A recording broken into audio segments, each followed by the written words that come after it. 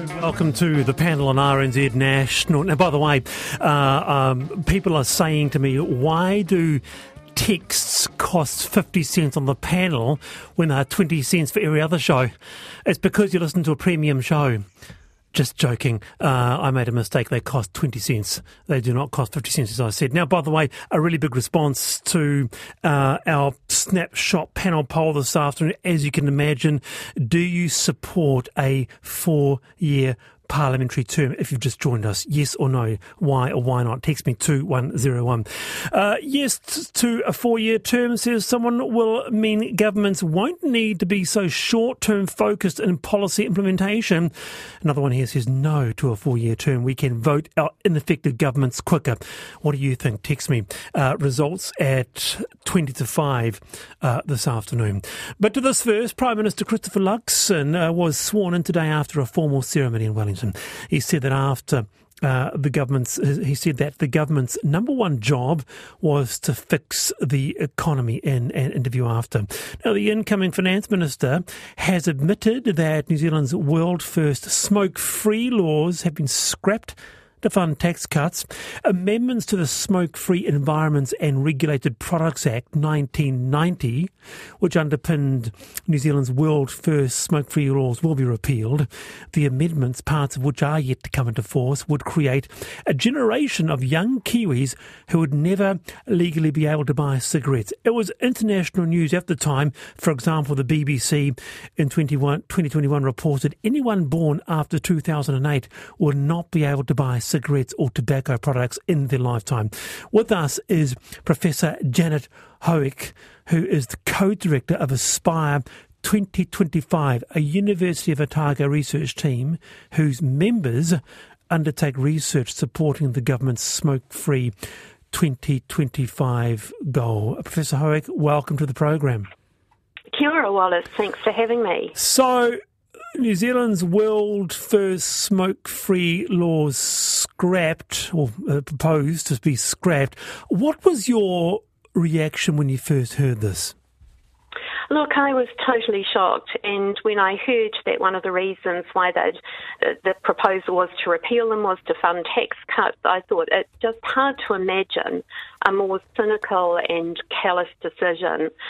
We know that smoking rates are much higher among people who are least well off, and this decision means that those people are going to be providing the funding to support tax cuts that better off people are going to enjoy. I think it's incredibly disappointing that the incoming Prime Minister had a chance to show really strong moral leadership, and instead what we have is a capitulation to an agenda where the only beneficiaries are going to be tobacco companies. Interesting to see the history, isn't it? 1990. Tell us, explain to us how successful internationally have our smoking cessation rates been, Janet?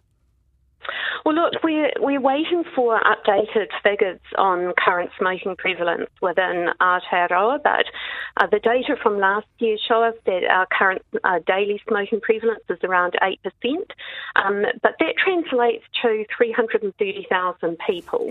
So it's a low percentage, but it's a large number of people. And we also know that smoking prevalence varies a lot by ethnicity and by economic well-being. So, for example, we know that Māori were originally a tobacco-free society exposed to tobacco through colonisation, and that smoking now places a very heavy burden on them and on Pacific peoples where smoking prevalence is actually around 20%.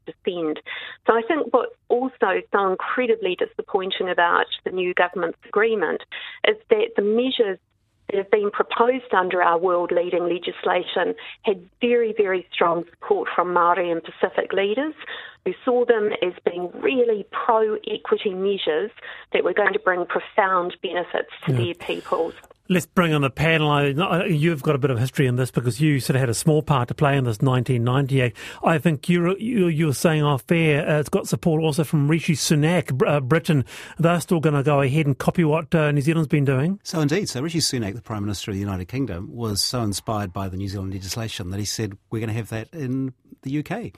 He was told apparently a couple of days ago that New Zealand is now thinking of stepping away from that. And it's really interesting, his reaction. He said, well, we're not changing our position. It's the right thing to do. This is a good long-term measure. So, this will actually have reverberations much wider than just the shores of New Zealand. But just another connection to it, Wallace, is that I actually worked on the legislation in 1990.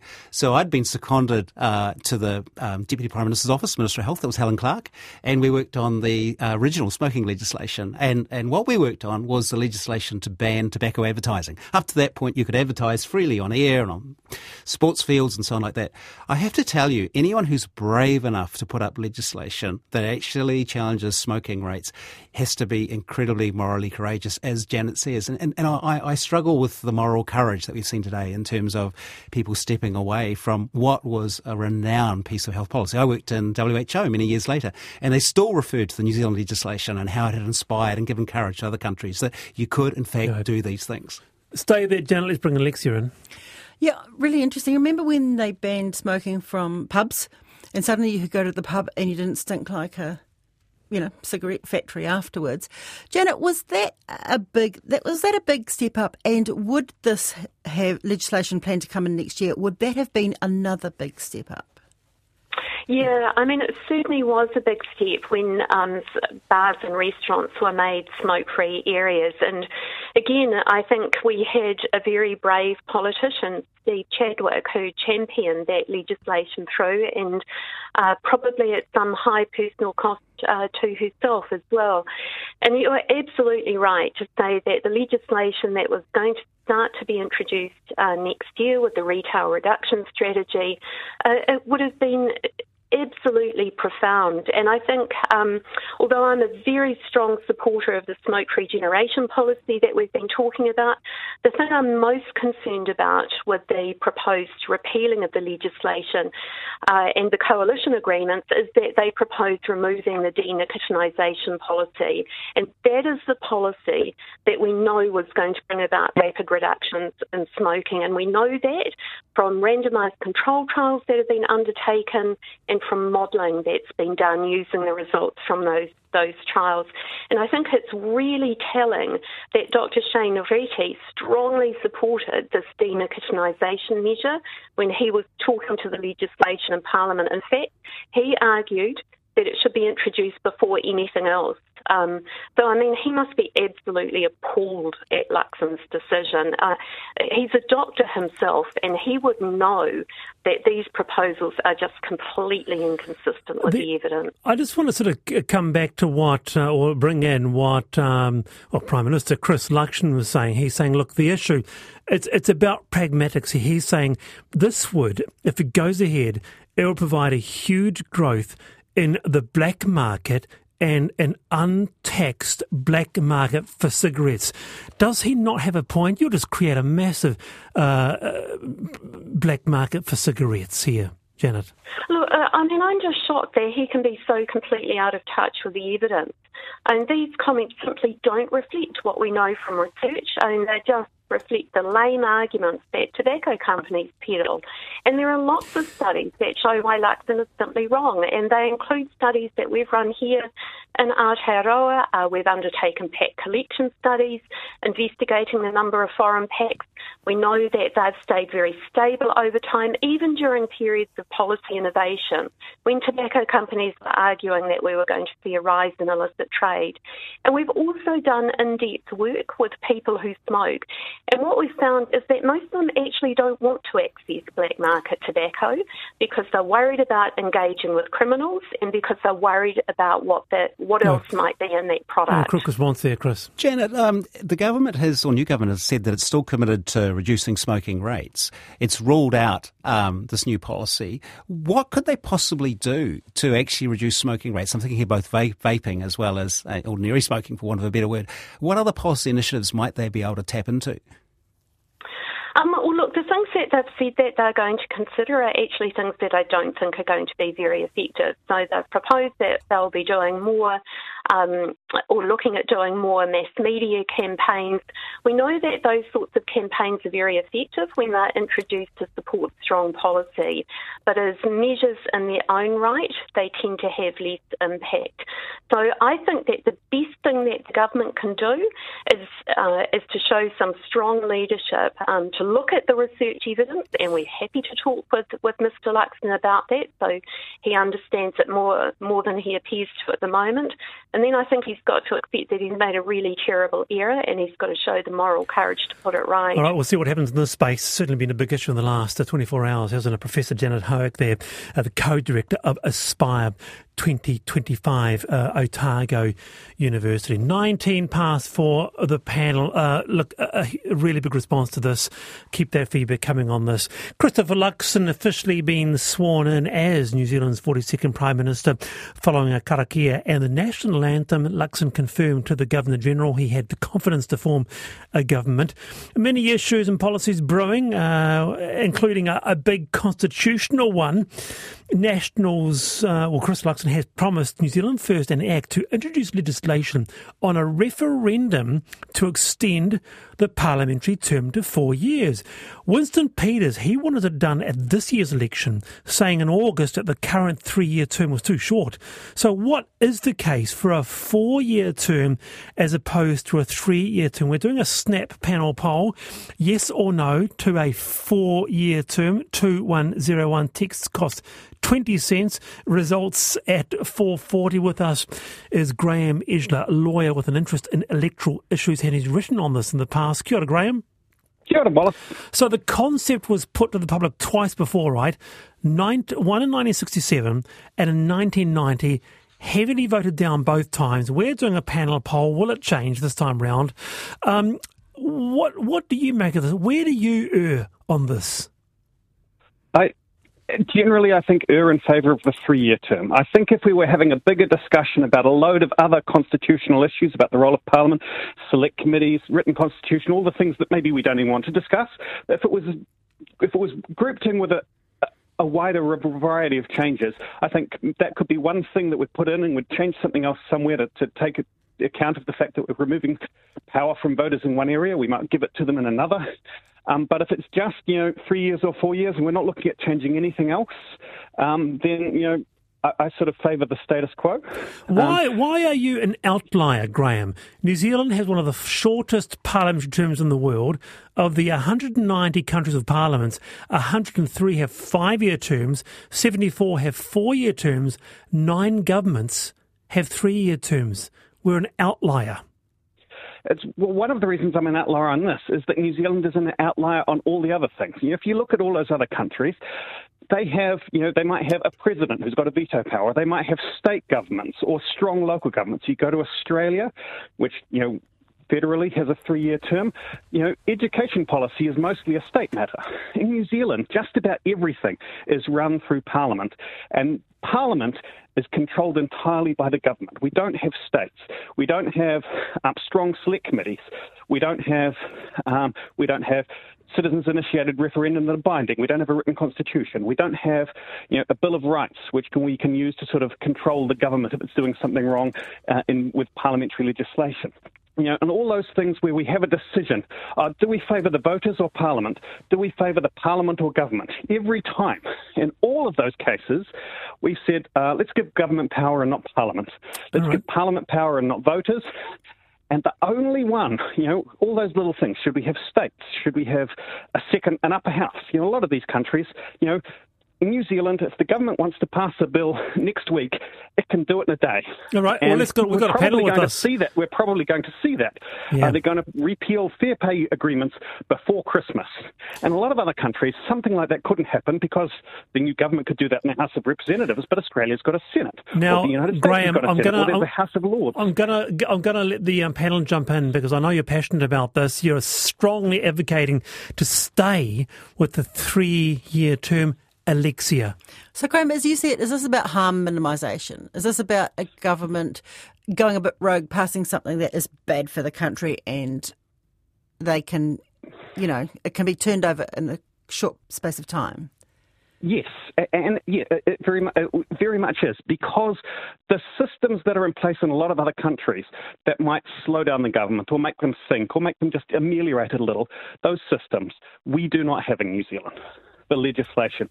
We can't rely on the Senate to slow it down. If the government, are you sure about this? We can't rely on a president to say veto it. It's like you've gone a little too far here. And so a lot of other countries which have longer terms have other things that can slow the process down or can stop it or can make the government think twice. In New Zealand, the only one we really have is the 3-year term. Okay. But on the other hand, Alexia. Yeah, but on the other hand, we do have a reputation as a country for getting things through and making positive changes that can be world leading. Absolutely, and the thing, and I think that's a good thing, and the reason that other countries might, we need longer term to be able to make these wide changes in this sort of thing. New Zealand can do those in the 3-year term. We had a massive rewrite of our Income Tax Act that other countries have tried to do and just stopped because it was too hard. And we did it. Not only did we did it over 2 governments. They were able to work together. Everyone could agree this is something that needs to be fixed. And so New Zealand can do all those things in a way that other countries, even with a 4-year term, can't, because this is the only thing that gets in the way. Okay, with us, Graham, big 3-year term advocate, Chris. Graham, a question from me. The argument for going to 4-year terms is that you'll get better policy making, better outcomes, presumably a wealthier, happy nation. In your experience, is there a correlation between parliamentary terms and the happiness and wealth and good governance of countries? So, for example, 5-year countries versus 3-year countries? Or is there no connection at all between the two?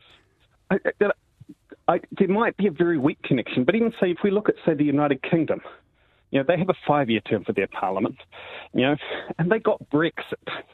You'd think, 5-year term, the government can use the 5-year term to tamp down, sort of things or to slow the process and work these things through in a measured pace over the course. They've got 5 years to do it, and they still had Brexit. New Zealand hasn't had something like that, but if 5 years isn't enough to be able to, do a good job of, getting out of the European Union, how long would they need to be able to have good government? All right, Graham, there are a few states which have extended from 3 years to 4 years or changed between 3 years and 4 years, a couple of Australian states, I think. And I'm not sure that it made very much of a difference. It's really the other things altogether which account for, the good quality of legislation or policy. Well, a massive response on this, Graham, so thank you for raising the issue with us, and we look forward to see what happens. That's Graham Edgler, a lawyer with an interest in electoral issues. So it was put twice to the public. Chris got heavily voted down both times. I mean, are you willing to say, either of you, which way you'll go? Do you think that the 3-year term, because there's a lot of there's a real movement towards a 4-year term in some quarters, isn't there? Look, I agree, and I'm a yes for a 4-year term with some pretty heavy qualifications, particularly around making sure that we've got an independent public sector and that we've got really good Official Information Act release protocols and all those kind of things. But I predict it's going to lose, and the reason I think it's going to lose is because of the referendum. Because invariably, what will happen is, although the referendum is about extending it to a 4-year term, invariably, and it happened in 1990, is what happens is that it ends up being a referendum on the government. And so if this government wants to get it through, then I think they'd be very, very wise to do it sooner rather than later, because what will happen is by default it will become a referendum on their performance as a government rather than the wider question of the parliamentary term. All right. Someone says, I've just changed my mind back to 3. So Graham swayed a few people, actually 3 years without a shadow of a doubt. So 3 or a 4-year parliamentary term, keep those coming. We have Alexia Russell and Chris Clarke this afternoon on the panel. Now, we touched on what turned out to be a very rich theme on Friday. I was surprised how just rich it was, so I thought, well, I've got to return to this. And that is the number of people who still carry a pocket knife or a Leatherman with them every day, all day. If you happen to need a knife to cut your apple, you can do it. If you want to screw in a screw, anytime, anyway. First up is Catherine. Welcome, Catherine. Hello. How are you? Tell us your story about your Swiss Army knife. I'm very good, thanks, Wallace. I'm delighted you picked up on my text. How I'm using. It's tiny. It's like the length of your little finger, and it's a proper Swiss Army knife. It's got 6 pieces on it, and it's got nail clippers. That's the best thing. Around the panel, Chris. Oh, look, they're wonderful things. I used to carry one with me, had my own name on it. I no longer do because it got confiscated at airport security. The classic story, I forgot I had it on me, but that didn't cut it with the security people. Do you have pockets, Catherine, on everything that you wear? Do I have pockets? Well, it doesn't live in my pocket. It lives in my girly handbag pouch, you see. Oh, I see. It's so I was amazed, Catherine, at the amount of people that had pocket knives. I mean, so you've been carrying one, for how long? Oh, I lived and travelled overseas for years, and so it's essential for the screwing in the thing in your glasses or your scissors. And the blade is shorter than your little finger, so it's legal. And I've had many an argument with a what are they called, security dude at the airport. And once I had to post it to myself from Korea. Well, just amazing, Catherine. Thanks for your time on the panel. No worries. Good afternoon. So that's Catherine there. Another one here. Wallace, I'm a florist and carry a pocket knife all the time. Never know when I want to cut a slip off a plant in my travels. Another one here. I always have a knife. I've done for 4 years, and many people I know carry a knife. With us is Chris. Welcome, Chris. Hi. What's your pocket knife story? My story goes back to about 2003 or 5. I can't remember exactly when, but at that time I was travelling a lot to Geneva for meetings, and many times I'd sort of browsed around in the Swiss Army knife shop, which is there just before the security zone. And on this occasion, I decided to buy one. When I got to the security scanning thing, I took out my computer as usual and put my bag through, and they pulled my Swiss Army knife out. They said, "You can't have that on the plane." I said, "Well, what's going to happen?" They said, "We're confiscating it." So I complained because I said, "Well, there's no signs in the shop to say they won't sell them to people who are flying." He said, "Well, that's just tough," and he dropped it in a box. And this box was full of Swiss Army knives. So I said, "Look, you guys are recycling the damn things. This is really not good enough." And you're flying out of Geneva? Flying out of Geneva back to London. Unfair. Yeah, the home of the Swiss Army knife. The Swiss security guards are well known for their dour attitudes. You know, the Swiss don't have a sense of humour anyway. But, did you ever get it back? No. Do you carry a Swiss Army knife with you now, Chris? Yes, I do. I've got two. I've got one in my pocket, and I keep one in the car for emergencies. You see, it's what we need, Alexia. What do you have one on you now? You'd be the sort of person who would, wouldn't you, Alexia? No, I always used to carry a spanner in the car. Yeah. In case I needed to, take the battery out, or because I used to row, and you always need a spanner to adjust your slide. But I think this is as good as I got. That's it. No pocket knife for you, Chris. No Leatherman for you. Not these days. Clarke? Not since I got mine confiscated. But I did look up. The latest Swiss Army knife has 38 different functions. There you go. You can do That's everything with outrageous. the Swiss Who needs Army to knife. do There you go. 38 Isn't it brilliant? I'm going to look that up online after this and buy one. Maybe that's my Christmas present. Hey, Chris, kia ora. Thanks for being on the panel. You're welcome. Very good. But a response regarding the smoking laws. I'm appalled by the proposed repealing of smoke-free laws. My cousin died this year of lung cancer, 55, caused by smoking. Hooked as a teenager. I have 2 small children. I was so relieved their generation would never buy cigarettes. What has this world come to? Al says, the best gift my husband ever gave me. I love my wee Swiss Army knife on my keyring.